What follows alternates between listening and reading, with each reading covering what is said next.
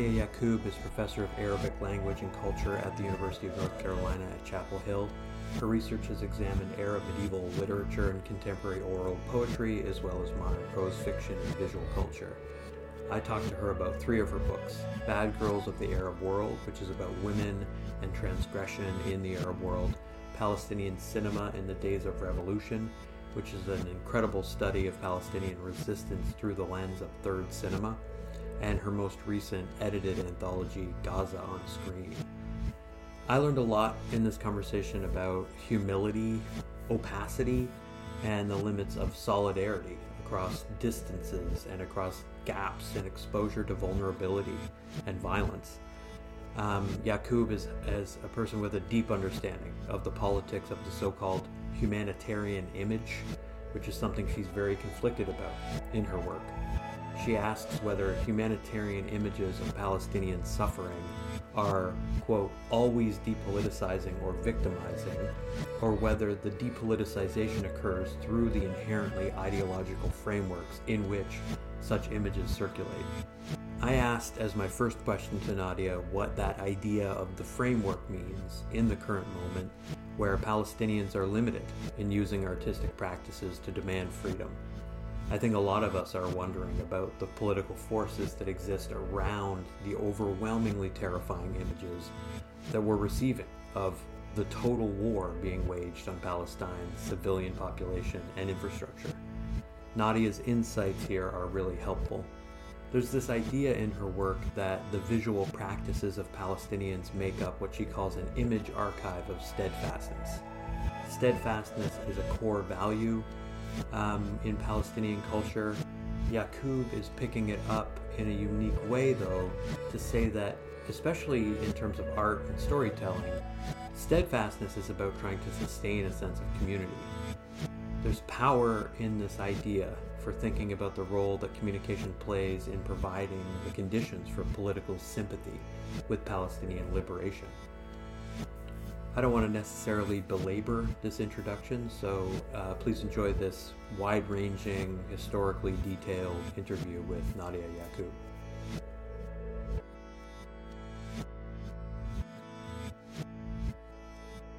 I'll say that the first question is obviously, it's hard not to start with the biggest questions when it comes to what you've written about. Much of what you've written in your work on how Palestinians use artistic practices and visual culture to demand freedom, justice, and return focuses on the political forces that exist kind of around the image and that govern how it can sort of be seen and interpreted. You know, this is a moment where almost 4 months into Israel's wanton destruction of Gaza, where the regime has dropped more bombs than were dropped on Dresden during the Second World War.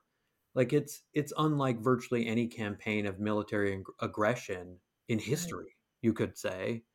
And so I obviously want to just sort of welcome you to this podcast and not overwhelm you at the start, but it's difficult not to begin with this stark fact that Israel is committing genocide in Palestine. When you see a global movement trying to stand up and stand in the way of the terror, but see that terror continue, how do you kind of keep going, I guess? And how do you try to maintain some sense of hope that images, radical media, storytelling can still convince the world that the Palestinian cause is just? Well, I think, I was at an event organized by Arab Students Organization last week at UNC, and one of the speakers talked about hope. And I think what she said was really correct and really insightful, which is that hope is not something you have, it's something you build. And so, if you look at human history, it's pretty miserable. Usually the powerful win, and the dispossessed do not. Um, and it's very, very rare that there are stories that are in any sustainable way positive, or narratives, outcomes. Um, but it's not, but that's not monolithic. It's not always that way. Um, you could also make the argument that if you don't struggle for justice, that things would be even worse. That, even if you come to the conclusion that the status quo is the best that you can have, um, that doesn't mean you give up, because, like, we know it could always get worse. This is perhaps too dark, but I think, uh, and then the other thing I would say is that, the vast majority of us just have to have a lot of humility. And what I mean by that is, there's been a lot of scholarship and other kinds of writing and speech around, the failure of images. I mean, you go back to Susan Sontag, right? And regarding the pain of others. Um, and and there's a way in which, you expect a photograph or a film or a speech or an artwork to somehow so perfectly encapsulate the situation and be so convincing to every single audience that it's going to change the world. And obviously that's not going to happen. And it's true for any one individual and the multiple images and speech acts and other kinds of acts that they may perform. That you know I'm a faculty member at a university. I teach students, I organize events, I write mostly academic prose that is, relatively small audience books. Um, and I'm not going to change the world, but I have a tiny impact. I have students who've gone out and done, various good and bad things in the world. And so, and, also through just my casual networks and friendships and conversations I have with people I meet, on the bus or that I walk with regularly, all of those things have their small, small impacts.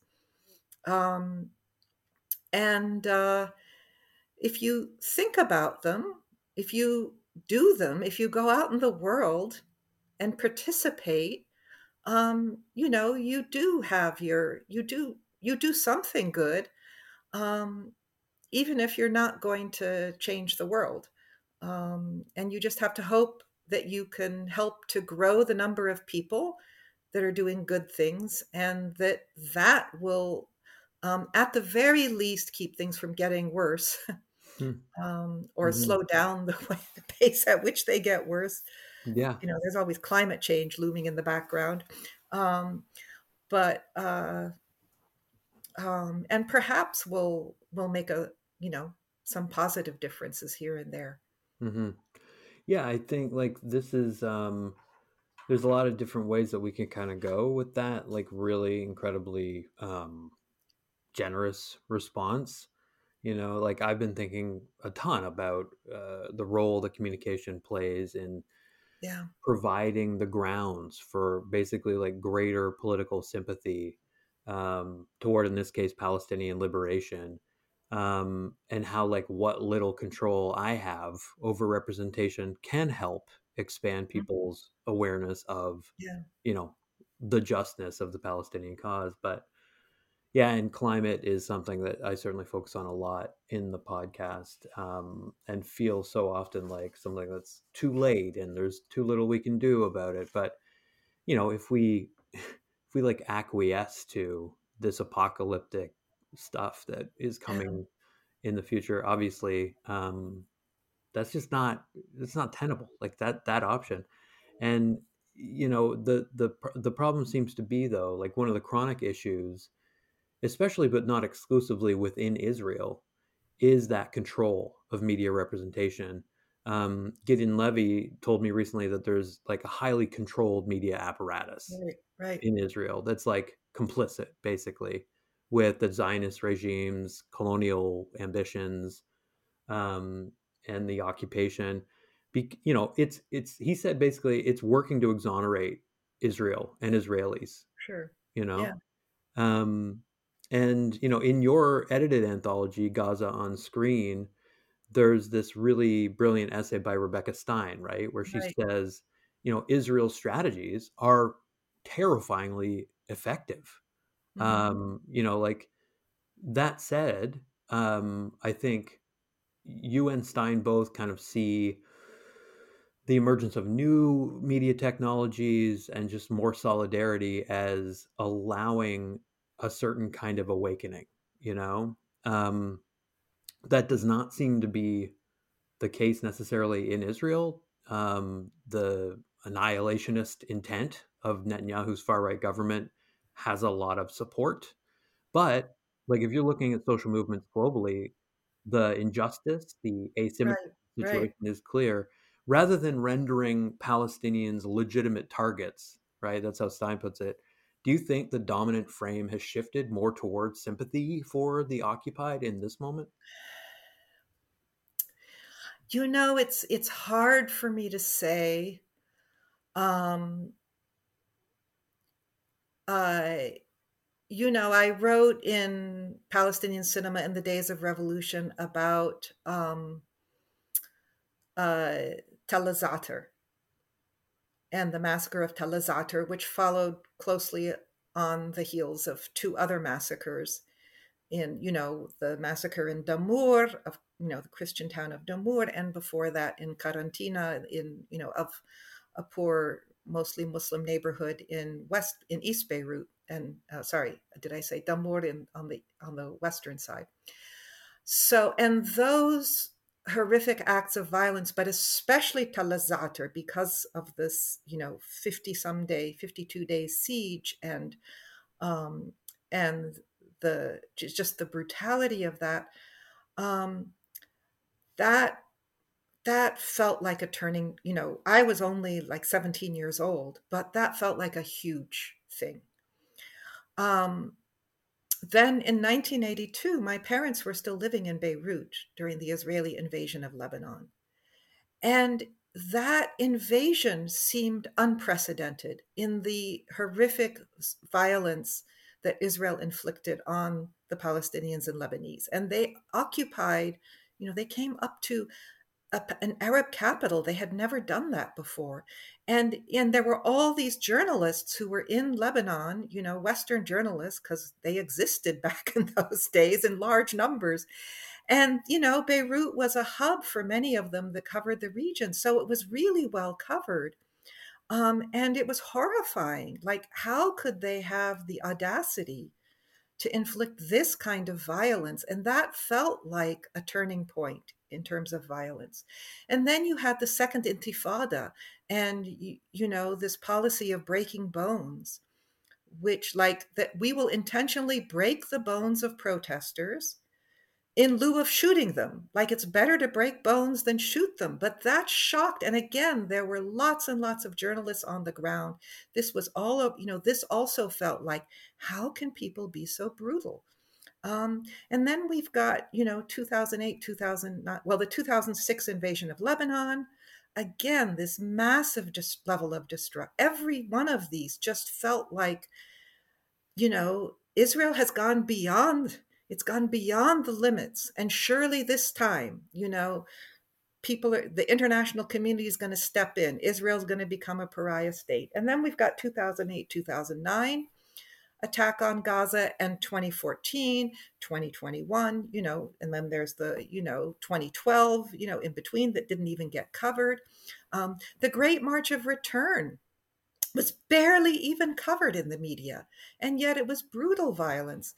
And so there's a way in which, I mean, so that's sort of another narrative, but there's a way in which I've just in my lifetime have experienced so many of these events that have felt like this has to be it. This has to be when the tide turns.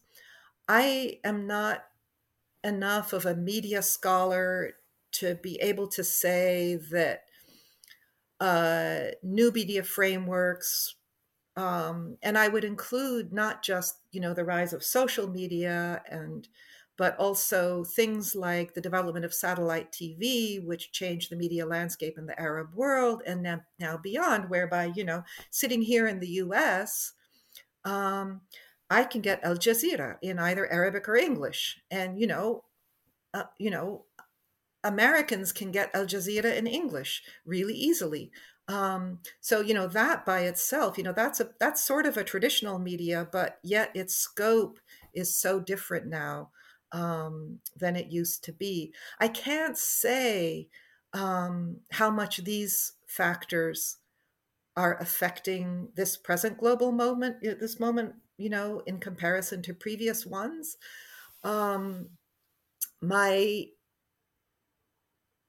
my intuition is that, um, well, first of all of these media frameworks have their limitations.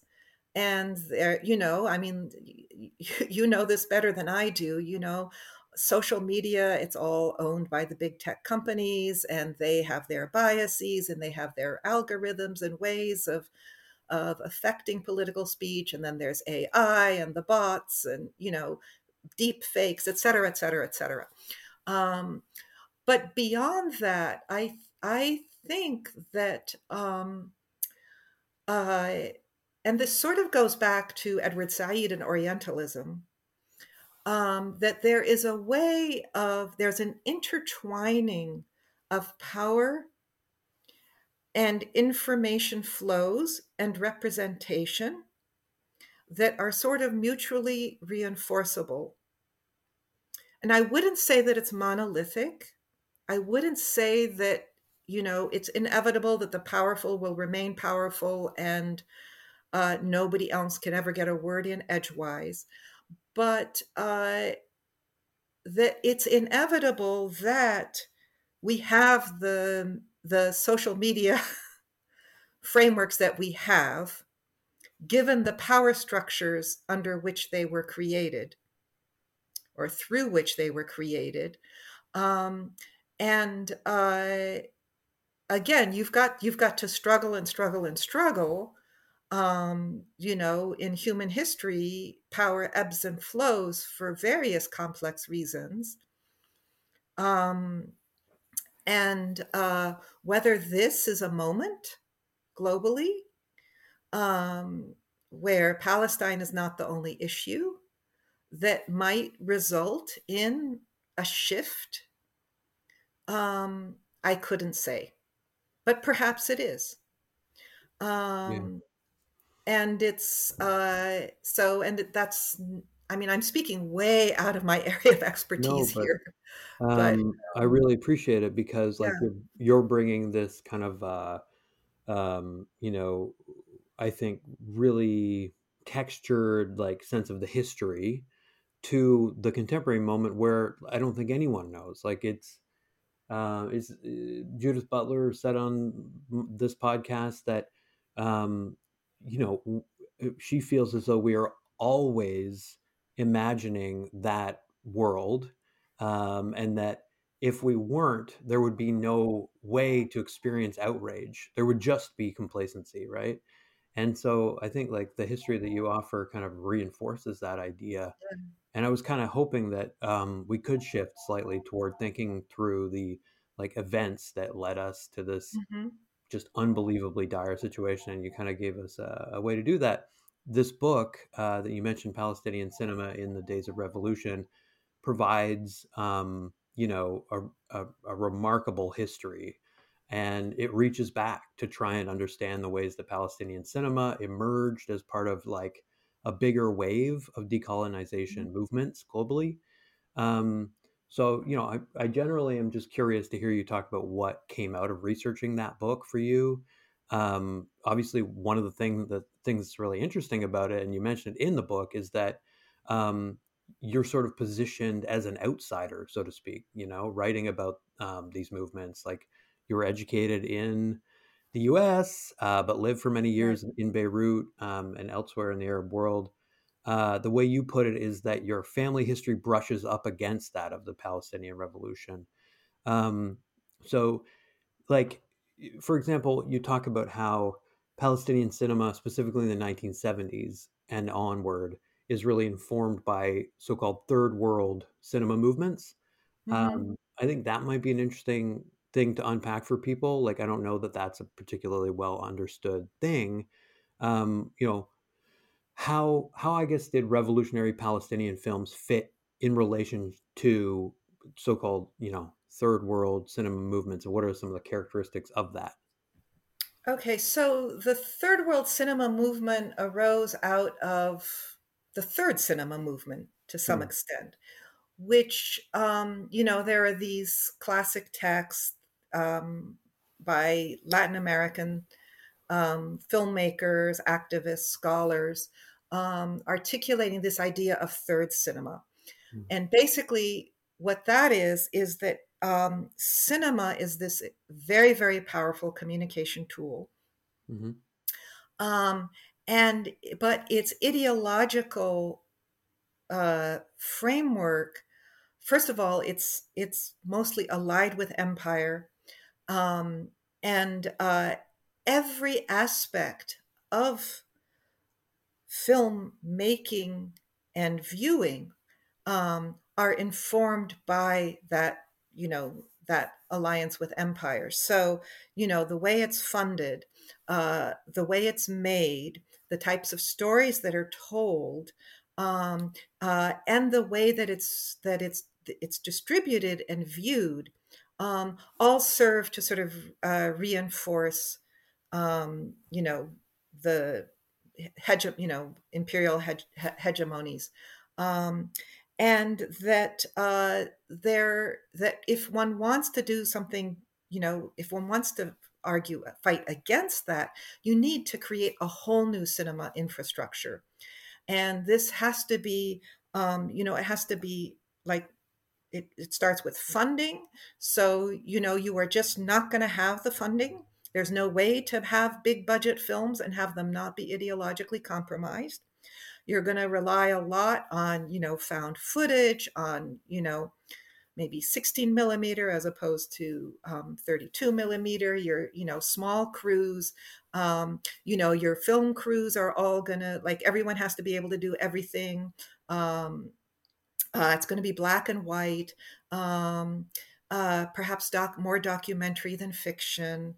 Um, so the production, so the funding, the nature of the production, and then the way that and then the distribution, is it's not going to be through these, for-profit, theaters, but it's gonna go through revolutionary circuits, through union halls or universities, or outdoors, or these spaces where politics happens. And the film has to be, it's got to be a gathering of people in person. Of course, in those days you couldn't imagine I guess you had television, but um, uh, it's in person, and then the film is accompanied by dialogue. So the film is not in and of itself the revolutionary product, but the film is the basis for an event at which there is discussion, education happens, and it's two ways. And then the filmmaker learns from these events, the practice of screening the films and talking to people, and goes back and changes the film, maybe changes that actual film, or creates a new one that is a little bit different. And so it's this constant dialectic process. It's always in motion. So that was third cinema. And then those ideas articulated by Latin American filmmakers, but also resonating with what's happening elsewhere, as much of the newly decolonized world is looking to cinema as um, as an important tool uh, in a couple of different ways. One is that this idea of development is still pretty widely understood as a positive thing. That that this idea. I mean, there were already ideas expressed by Frantz Fanon and many others that like we don't need to become like Europe. Technology. There's not just one path, but uh, but nonetheless, there was also, very widespread idea that technological development is a positive thing. There's a kind of catching up to be done technologically. And cinema is a part of that in terms of culture, education, and so on.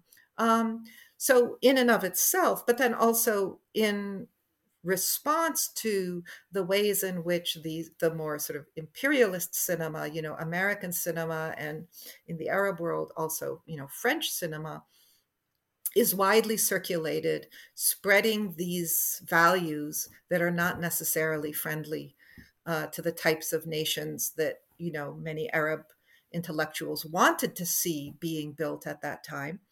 Um, so there's that idea on the one hand of like this idea that cinema is important in terms of development, and then this third cinema idea of that's a little more radical of cinema as a space for uh, uh, not just developing nations, but developing particular kinds of revolutionary societies. Um, um, so, um, so third cinemas, I mean, if you look at the literature, you start to see less talk of like third cinema and more of third world cinema, and that's a bigger term. It encompasses all these kinds of cinemas that I'm talking about. So uh, the building of public sector cinemas in many relatively recently independent countries around the world.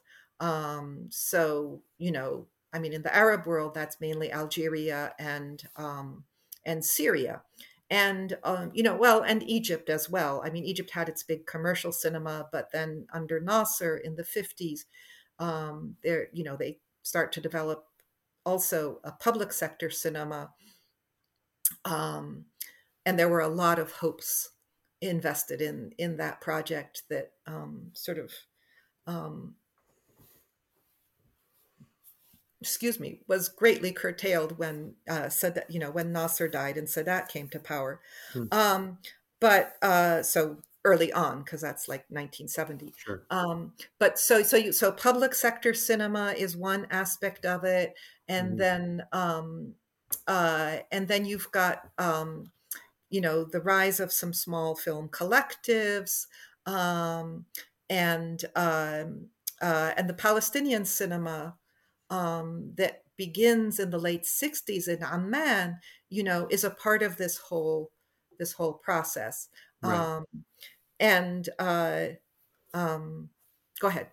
Well, yeah, I just wondered Yeah. if you could like convey maybe like your own personal attachment to these films. Like, are there moments where you felt as a so-called kind of outsider changed by a collective screening? Because you do say like these are networked images valued more for their virality than their representational qualities, and it's interesting to use the term virality, but it's like a form of viewing that's about maintaining a sense of community in moments of crisis. Like, can you recall particular films or moments where, your political awareness, your motivation for writing, your activism, like was uh, mobilized by like being moved by one of those moments?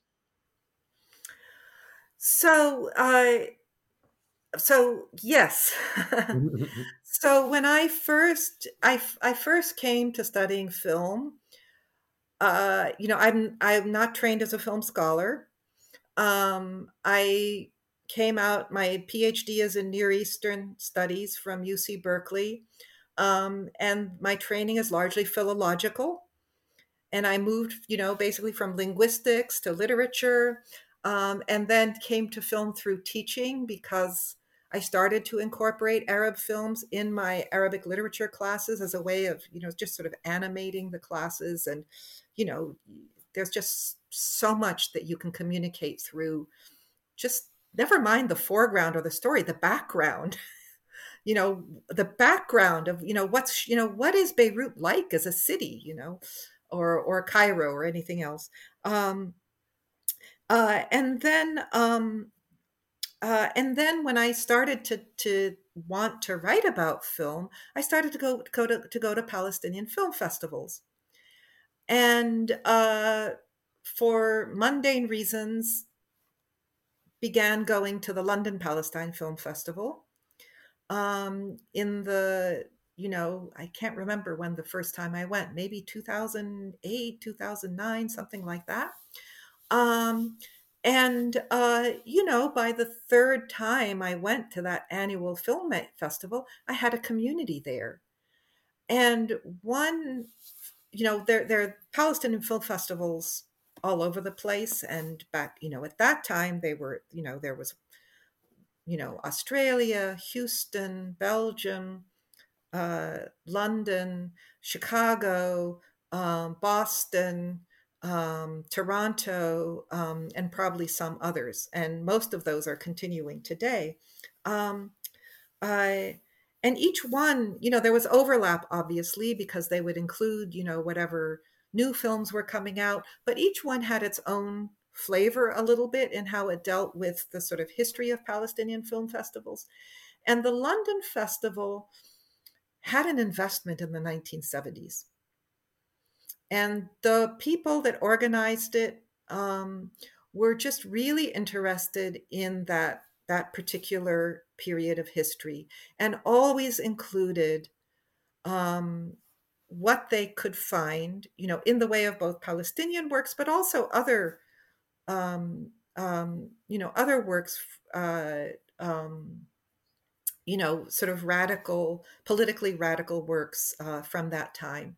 And so I got this community, and I got this education in film of the 1970s, and this sort of culminated at the Palestine Film Festival with an event um, called "The World Is With Us." I wrote about that in the book. I think in the acknowledgments or somewhere, in 2014, where the Palestine Film Foundation, which was connected to the film festival, brought some 30 some films from the 1970s. I think 34 films, and they had screenings. There was like 3 days of screenings. They brought all kinds of people. They brought filmmakers, and a couple of key activists from that period, um, and then there was an art installation that was there for a month, in a gallery space in East London, in Shoreditch, where they had old, tube televisions from the 1970s. They had about 8 or 10 of them, just screening all these films on a loop. And uh,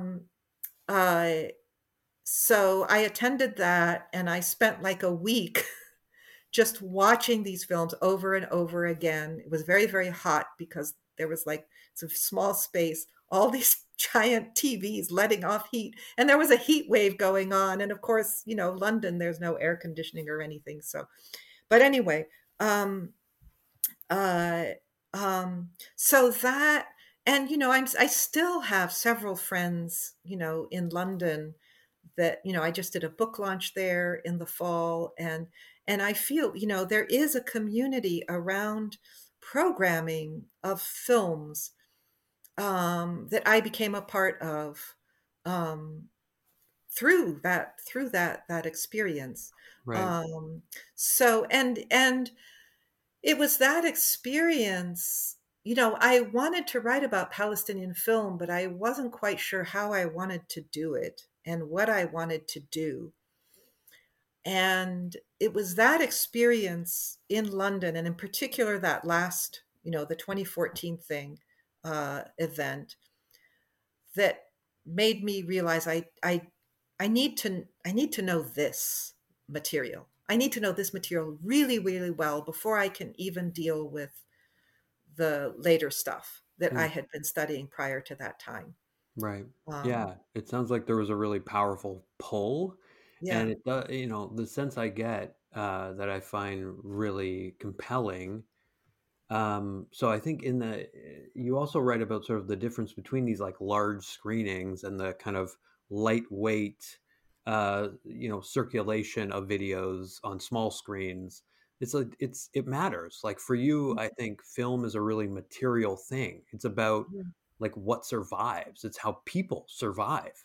You talk about how the filmmaking of Palestinians has often had to like fight not only to be seen but to be made and to be right, preserved. right, right, Like there's this gutting moment where you write that, quote, Palestinian archives are continually being erased, and resisting that erasure is a key component of Palestinian activism.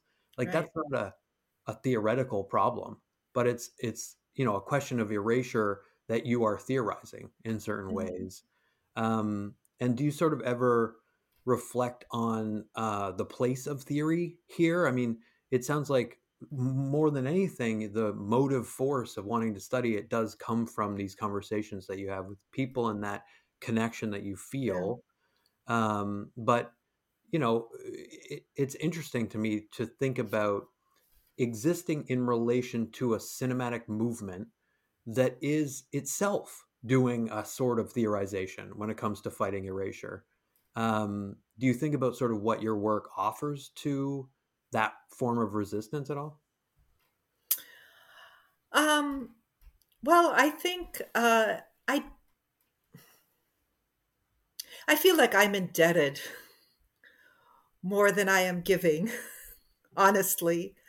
Um, and so, I mean, I've just learned so much from other people's work. And I'm talking about very grounded work.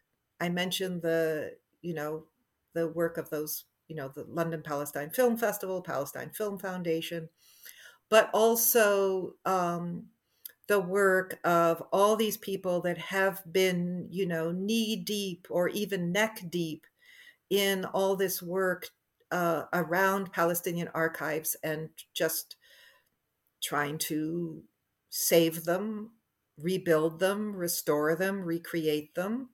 Um, uh, so I don't know that I teach them anything. I think it's much more, that they teach me. I think what I have to offer is that, um, where I am located, I have resources. I can access other archives that are not as accessible to people who may be based in, say, Amman or Ramallah or Gaza or and I'm at a really wealthy institution where through interlibrary loan um, I can read all the journals in ways that other people can't or and so what I was able to do was to amass, you know, to look at all this material, um, bring it together. And I think I do have some skills in writing, and that's what I brought is it's I feel like my work is a little bit more of a reporting. I mean, there is theorization, of course, but I tend to theorize from the ground rather than from the top. And that's partly, coming out of an area studies department. Um, that's my training. I'm very well aware of that,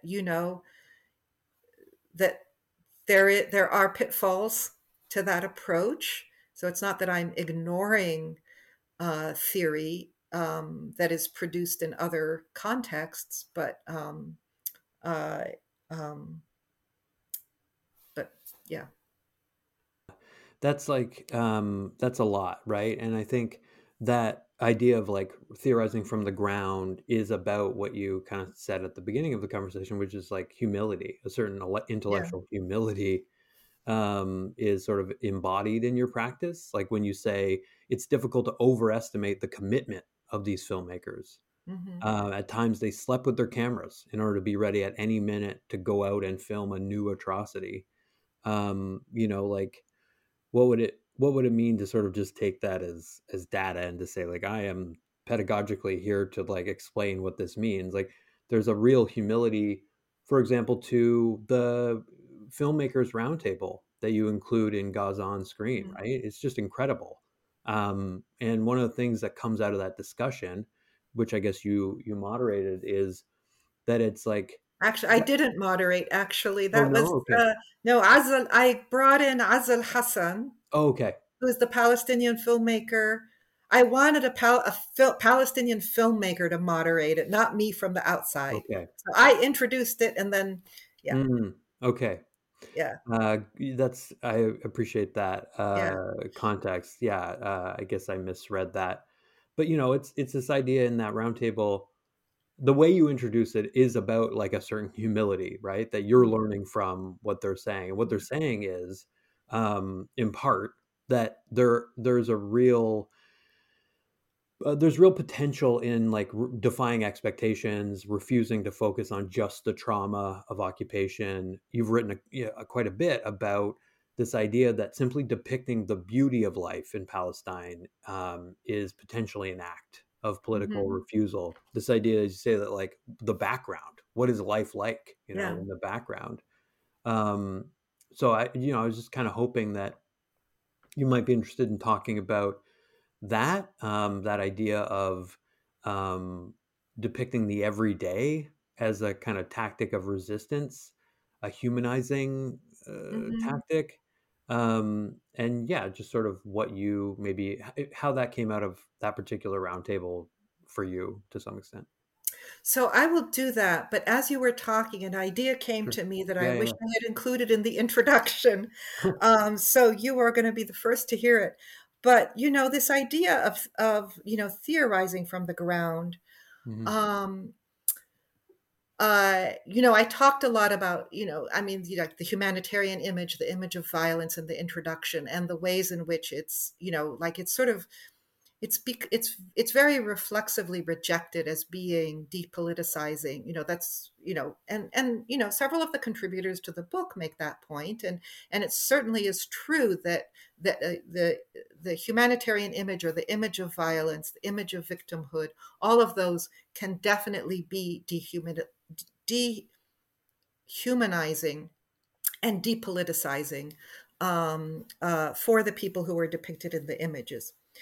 Um, uh, at the same time, there's this phrase, show the world, uh, that has also been discussed extensively, by people who are reflecting on reporting from Palestine or filmmaking from Palestine. Like, if only the world could see, then they would act and they would change. Um, what's happening on the ground, and that also has been critiqued.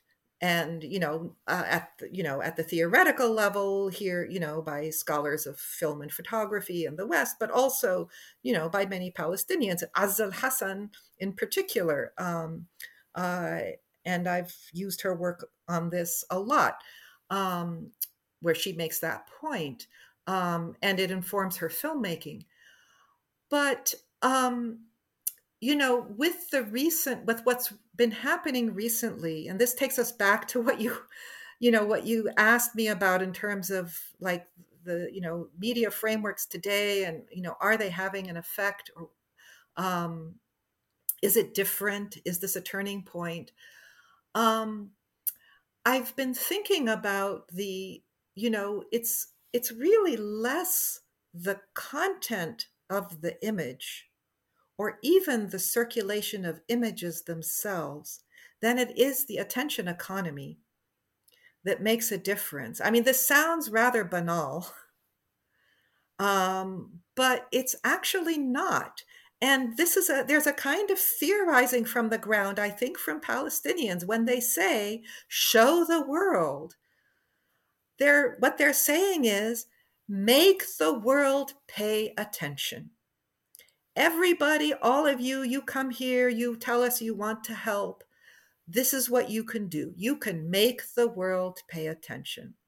And there's something really profound about that.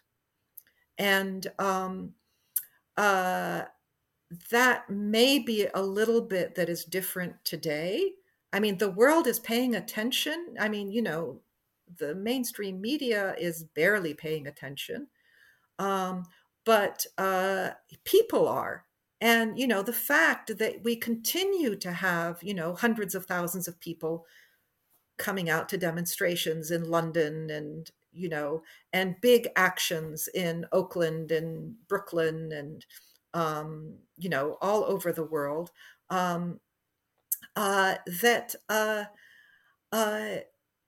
and that, I mean, that's the only hope that we have is through those mass actions. And those mass actions will only happen if we pay attention. And if we insist that everybody else pay attention. Like Right. okay, it's not it's not on the first page of the New York Times anymore, but Mm. it's still beyond what is acceptable for human beings to do to each other. And it Yeah. still needs to be addressed. Yeah. And Right. so that's a kind of theorizing from the ground I really want to draw attention to.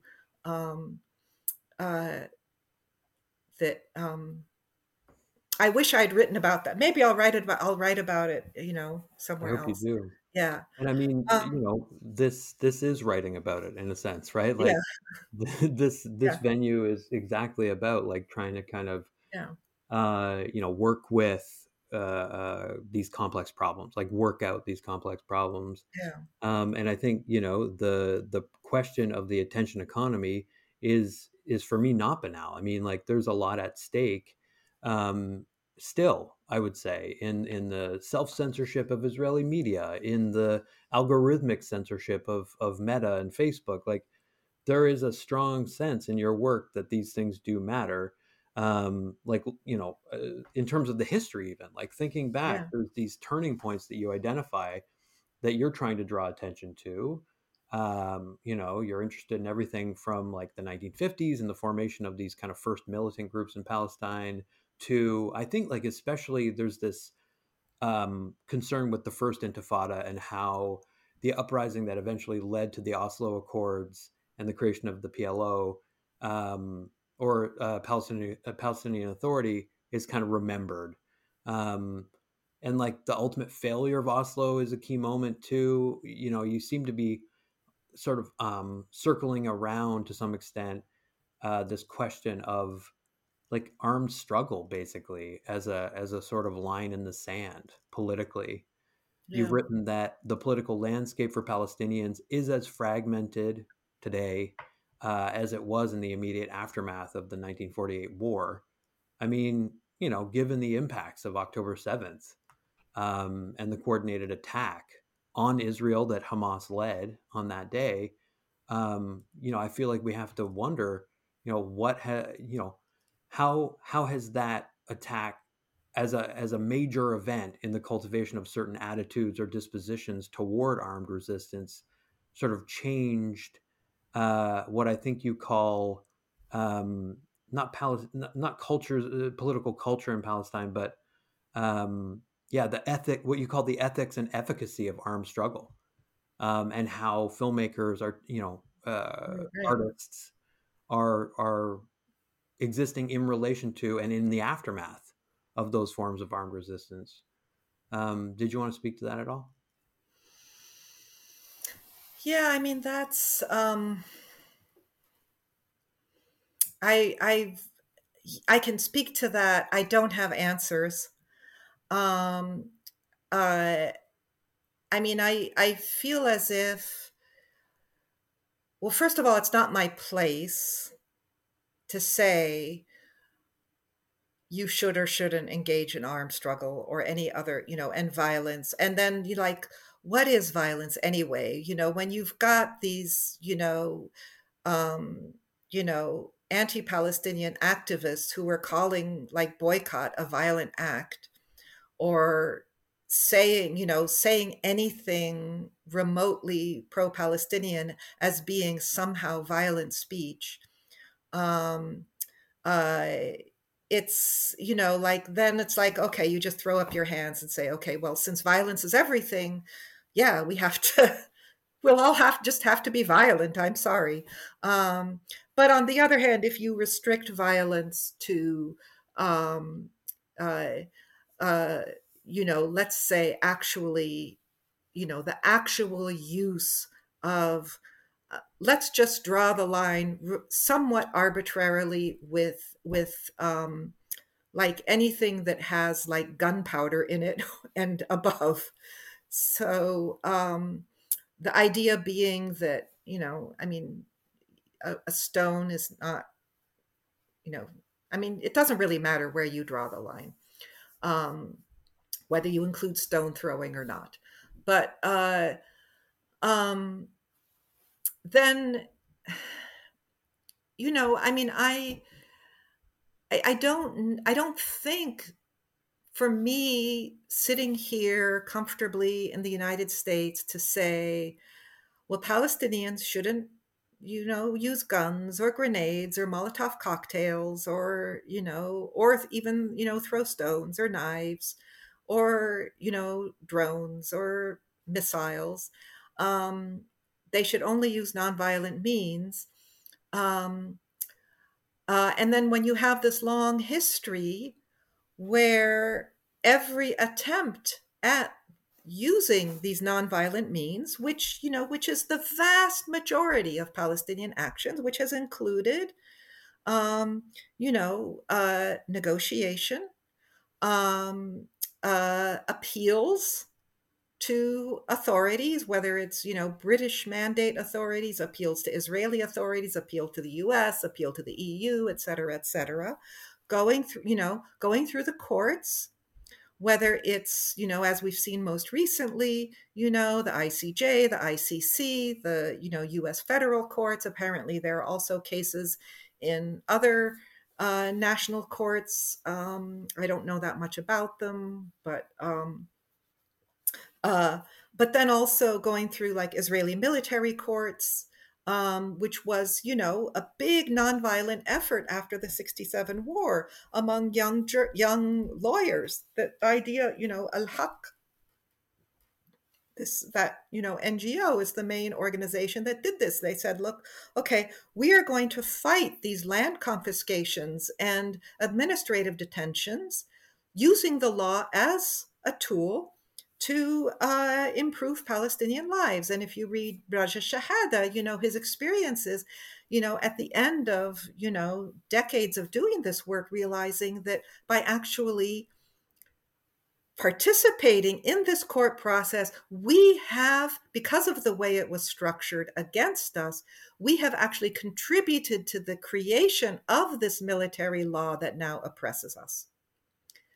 And because this whole body of law that governs the West Bank came into being through the military occupation and was built through occupation.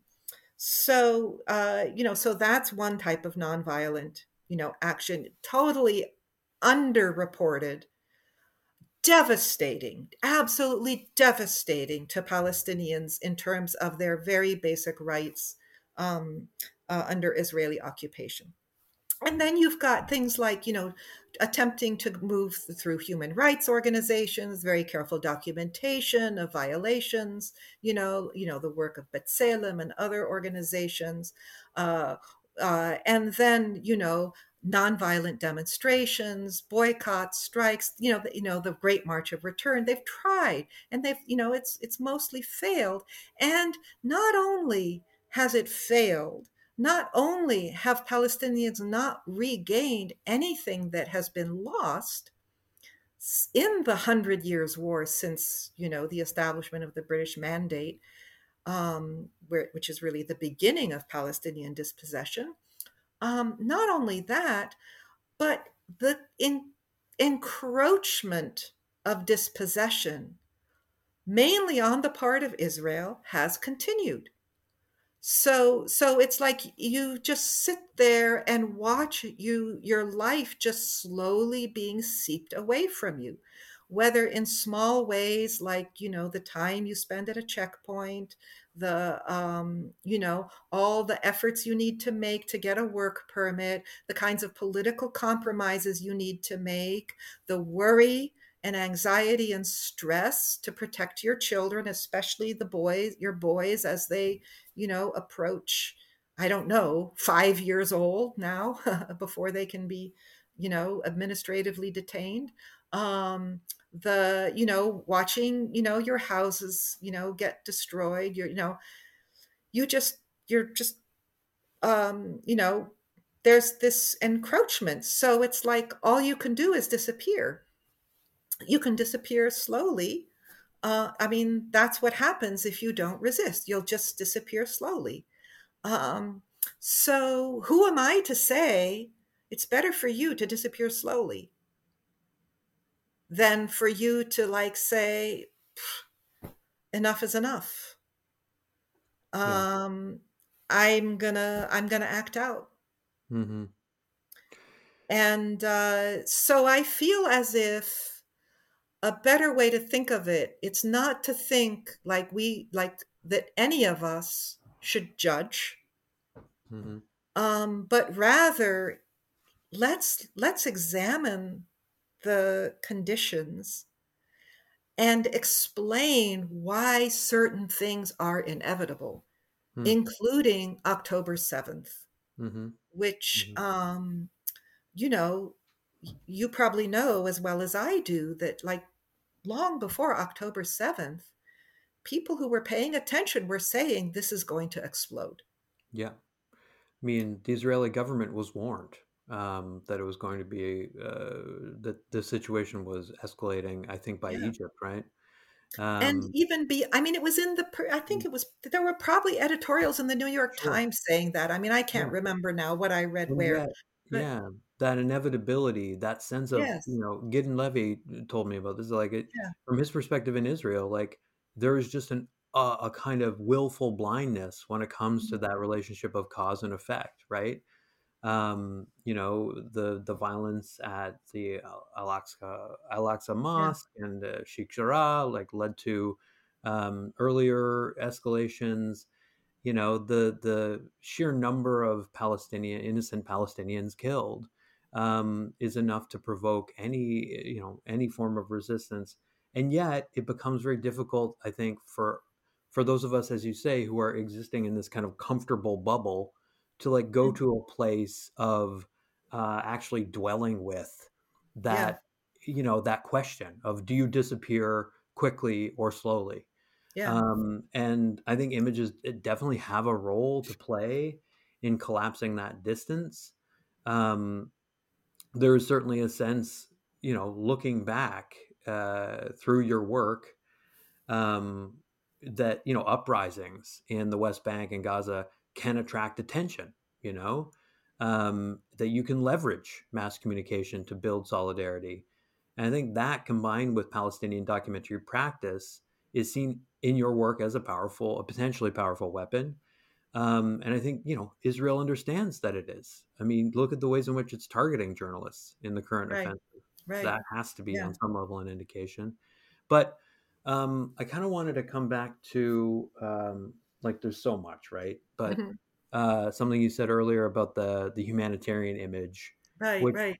I just think is maybe worth fleshing out. Like what I think is really powerful and kind of like dialectical in the way that you write about it is that you're saying that we might actually need to accept, as you say, the necessity or at least the inevitability of humanitarian images as long as violence and dispossession continue.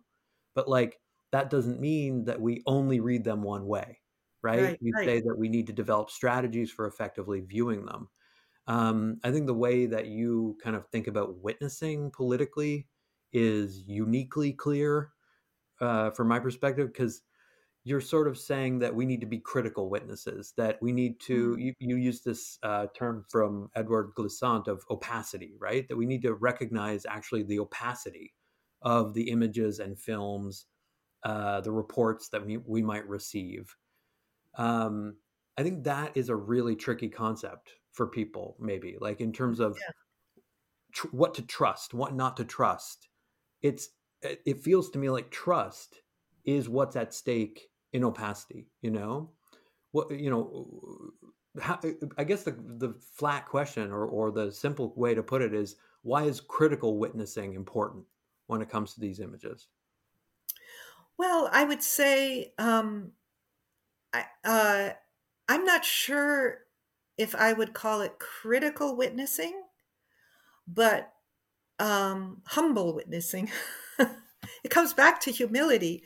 Um, the idea being, I mean, for me, I think thinking of every image as being opaque um, uh, is about recognizing the limitations of what of one's own perspective, of recognize this is not to say one can't draw conclusions about an image and what one sees in it, but that one draws those conclusions always with the awareness that somebody else might see something else that you are not going to see, just because of their different life experience, their different knowledge, their different, um, and so this is where I'm saying what I find useful about the theory of opacity. I mean, the way uh, some of the ways in which it's been used in the art world is about creating works that are really difficult to see. Like it's hard to tell what's going on. So the purpose of the work is not necessarily specifically to address any particular political or social condition, but rather to raise awareness about opacity in the viewer. So it's a kind of they're operating on a rather abstract level, which nothing wrong with that. But it's not the level, it's not the aspect of opacity that interests me per se. What I'm more interested in is what the way opacity, as I understand Glissant, the idea that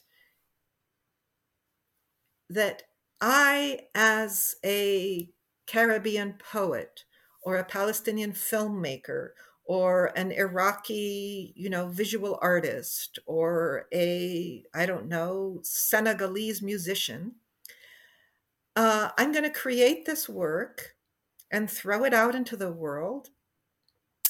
And, some people are going to come really, really close to understanding what I am trying to express in my work because their experience is so close to mine.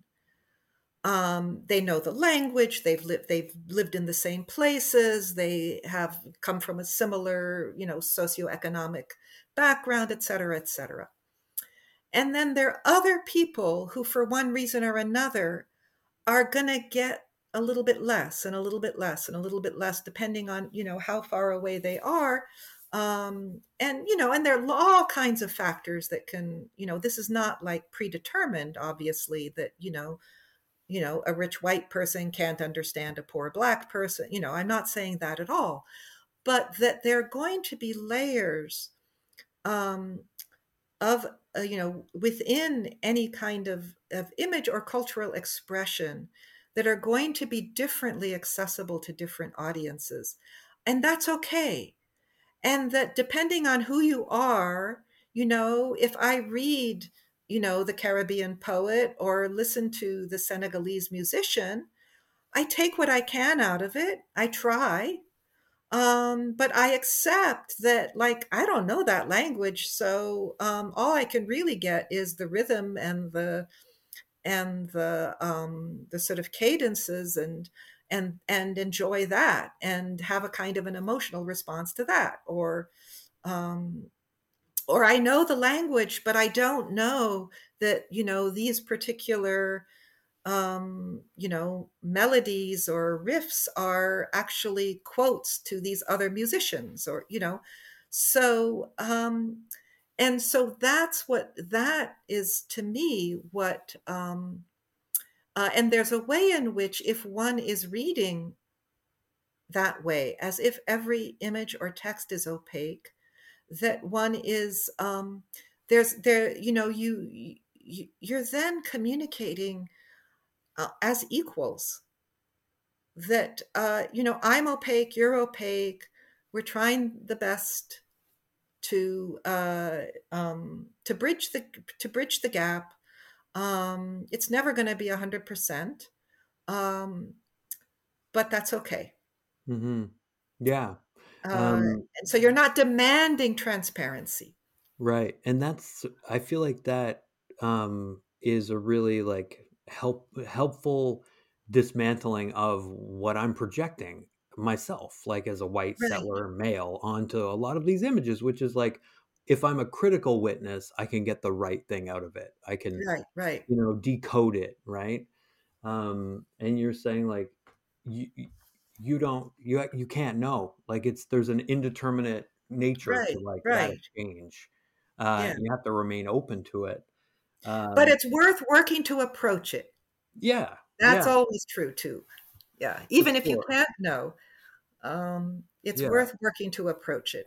Yeah, and to approach it with the sense that yeah, there's no predetermined outcome without prescriptions or Yeah. predictions or presuppositions, like to try and do your best to be aware of those things. And Yeah. there's this you have an article, catastrophe and post catastrophe, in a chapter I think in an anthology, catastrophe and post catastrophe in the films of Kamal al-Jafari. Al And like Jafari. Yeah.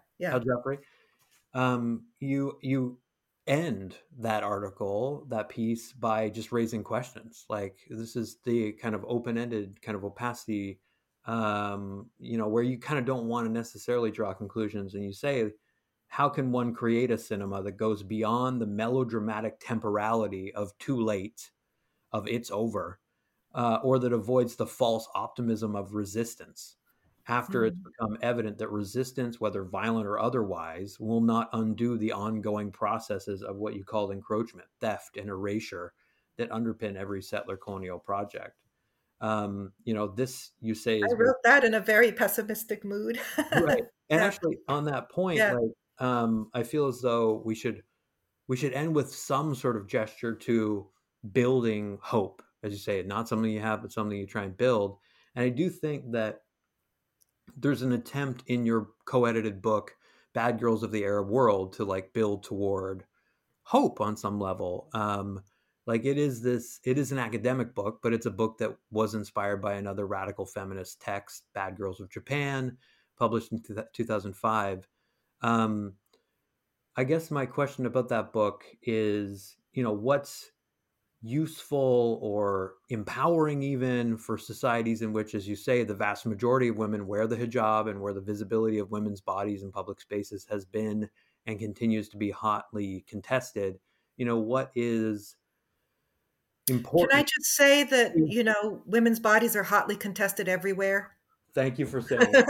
It should be said. Yeah, of course. Like, You even know, especially where they are, like, let's say, rendered bare for commodity right, reasons. Like, right, and there they're was so that hotly case some contested. years ago in France where, like, Yeah. a woman was, like, forced to undress, like, she ca was e I can't remember what Mm, exactly happened, but she was either expelled from the beach because she refused to undress, mm. or was made to undress so that she Oh could yeah. stay on the beach. That was several years ago. It was a big Yeah, I remember scandal. that. I Yeah, mean, like, no matter where you look, I was talking to a friend recently about, sports culture, right? yeah. And the kind of asymmetries, inequalities within sport culture, where, women have to very often sort of assert a feminist ethic of the body, where like they're just, claiming ownership of it. but then too, you're like making your body like it's just you're ensnared in this kind of Yeah. Yeah. patriarchal Yeah. nexus. It feels like no matter what you do, but you are interested, you say in that text, in transgression rather Yeah. than agency, which you say allows us to focus on gendered dynamics in the contemporary Arab world, which is where you're looking, within the complex limits and possibilities offered by personal, historical, and social context. So, yeah, I mean, like that idea of transgression, of being bad, Mhm. is interesting in terms of trying to kind of complicate the picture of women's embodied experiences within Arabic cultures. So, I guess, did that evolve out of just this kind of feminist decolonial practice? What are the kind of key examples that you're thinking through?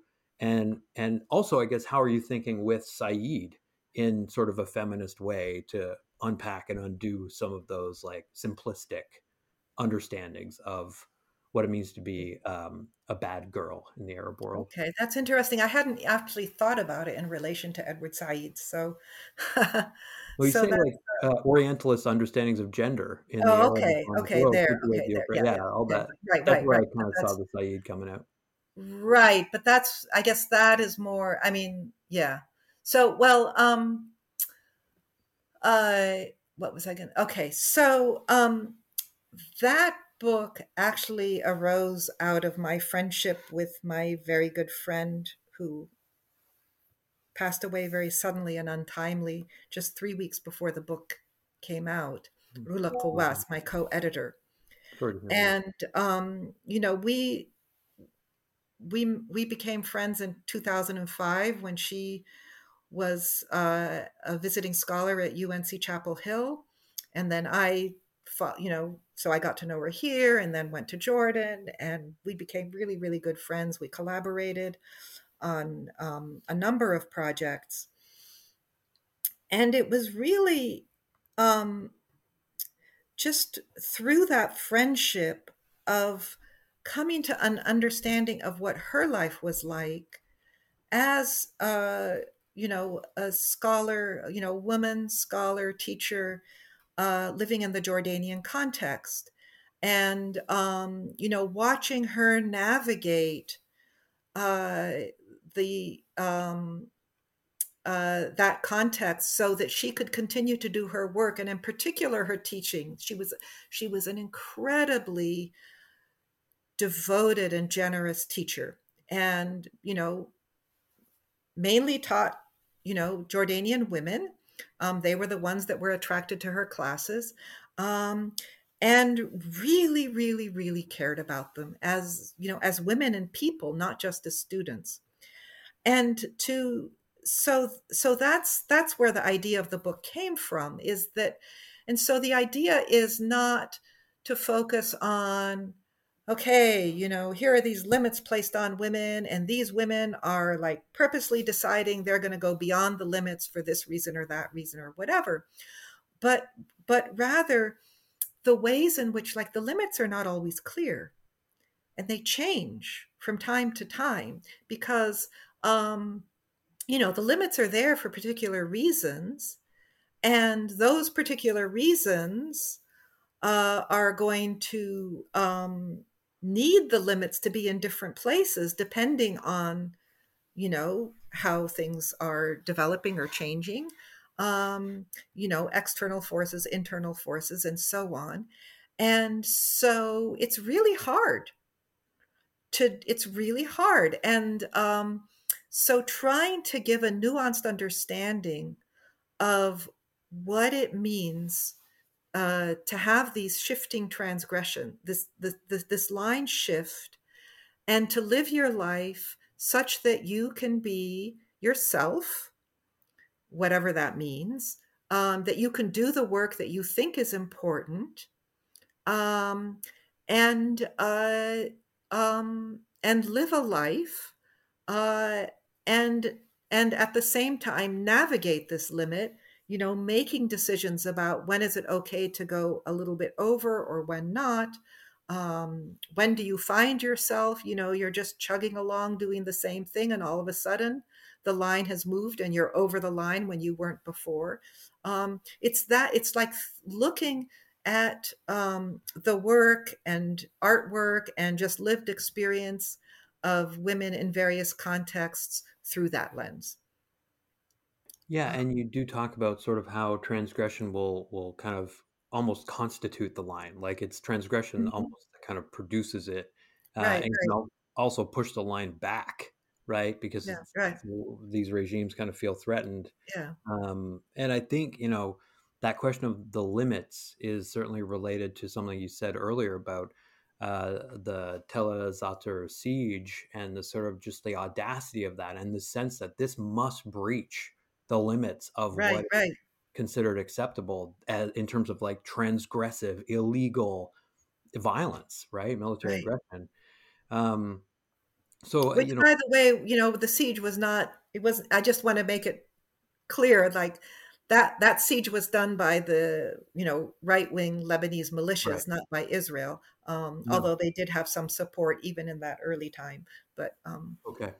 yeah, just Thank to you just for No, I appreciate yeah, you yeah, clarifying, like, yeah, it is interesting too because, like, one of the things I was gonna ask about was just, like, the ways in which, there's this sort of discourse that the situation is too complicated to understand, yeah, and sometimes it feels like that is a way that people sort of apologize for not taking a position, right? Like, it's too yeah. complicated. Do you encounter that sense of like, I can't weigh in because it's too complicated? And are you trying to kind of militate against that in your attempt to sort of, yeah, provide the coordinates historically, politically for people? Well, I mean, of course, it's complicated because we're talking about 100 years of history. Right. If we're going back to Israel Palestine now, Sure. rather than bad girls of the Arab world, which is Yeah, yeah, yeah. yeah. But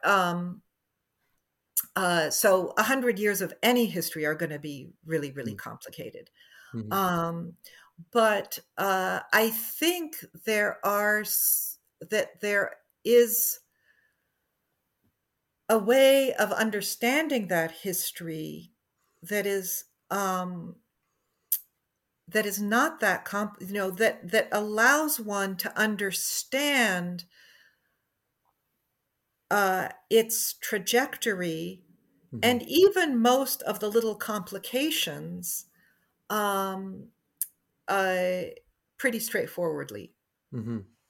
And that really is about looking at it through the lens of power. And so that's the colonial powers, mainly the British and the French. Also, of course, the Italians and the Belgians and, everybody else who had colonies. But, at least, in the Middle East and North Africa, the British and the French in the early period, and then, the US interests, and, for a time, Soviet interests.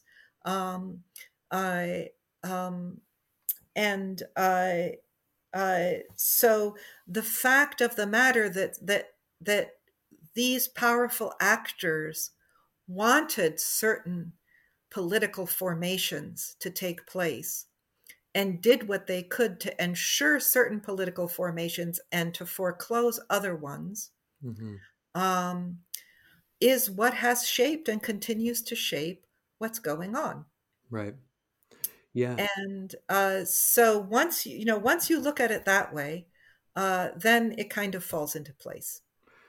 Yeah, Um, and then you can kind of start to name it, yeah, confidently, clearly.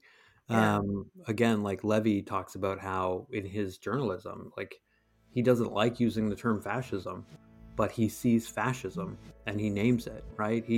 There was a time where he says it wasn't accurate to call what Israel is doing apartheid. It is accurate currently, right? Like, mhm, so just marking it, understanding it, and the thing that you also like, maybe this is the last question I'll ask because you've been so generous with your time. I appreciate it. You name the or reinforce the naming of Palestinian steadfastness, right? This is mhm, a core value and a kind of political rallying cry that's yeah, existed within Palestine since at least like the 6 Day War in 1967. and you say, like, the artistic practices of Palestinians constitute an image archive of steadfastness. Yeah. Are you, I mean, where's your heart at in terms of, you know, the idea of this powerful force being potentially under threat right now, you know, with the overwhelming displacement, basically virtually all of Gaza, you know, evacuated, and just the vengefulness and the cruelty of what Israel is doing. Do you worry about the you know, the protection of that value of steadfastness, which you say operates like water flowing through the cracks and ideological walls of settler colonialism? Yeah, I don't know how else to put it other than, are you worried about that steadfastness, as it were, drying up? Well, I mean, I think we see the power of that image archive of steadfastness today in the mass support for Palestinians around the world. So, I mean, this really kind of takes us back to the very beginning of our conversation, which is like, I mean, I think you're sort of asking me, like, is there hope? More or less. And, you know, I say again, we have to build it. And there's evidence that all, you know, like the work that has been done by Palestinians, with Palestinians, and even the work done for Palestinians, you know, and that, you know, that's a kind of a right, like you shouldn't do things for people in struggle, you should struggle with them. But even some of the work that's been done for Palestinians has contributed to this huge archive, which people are mobilizing in all the ways that they can. Will it work? I don't know. But can we afford to just not do it because it might not work, or it probably won't work? Absolutely not. Agreed. So, yeah. Thanks so much, Nadia. You're welcome.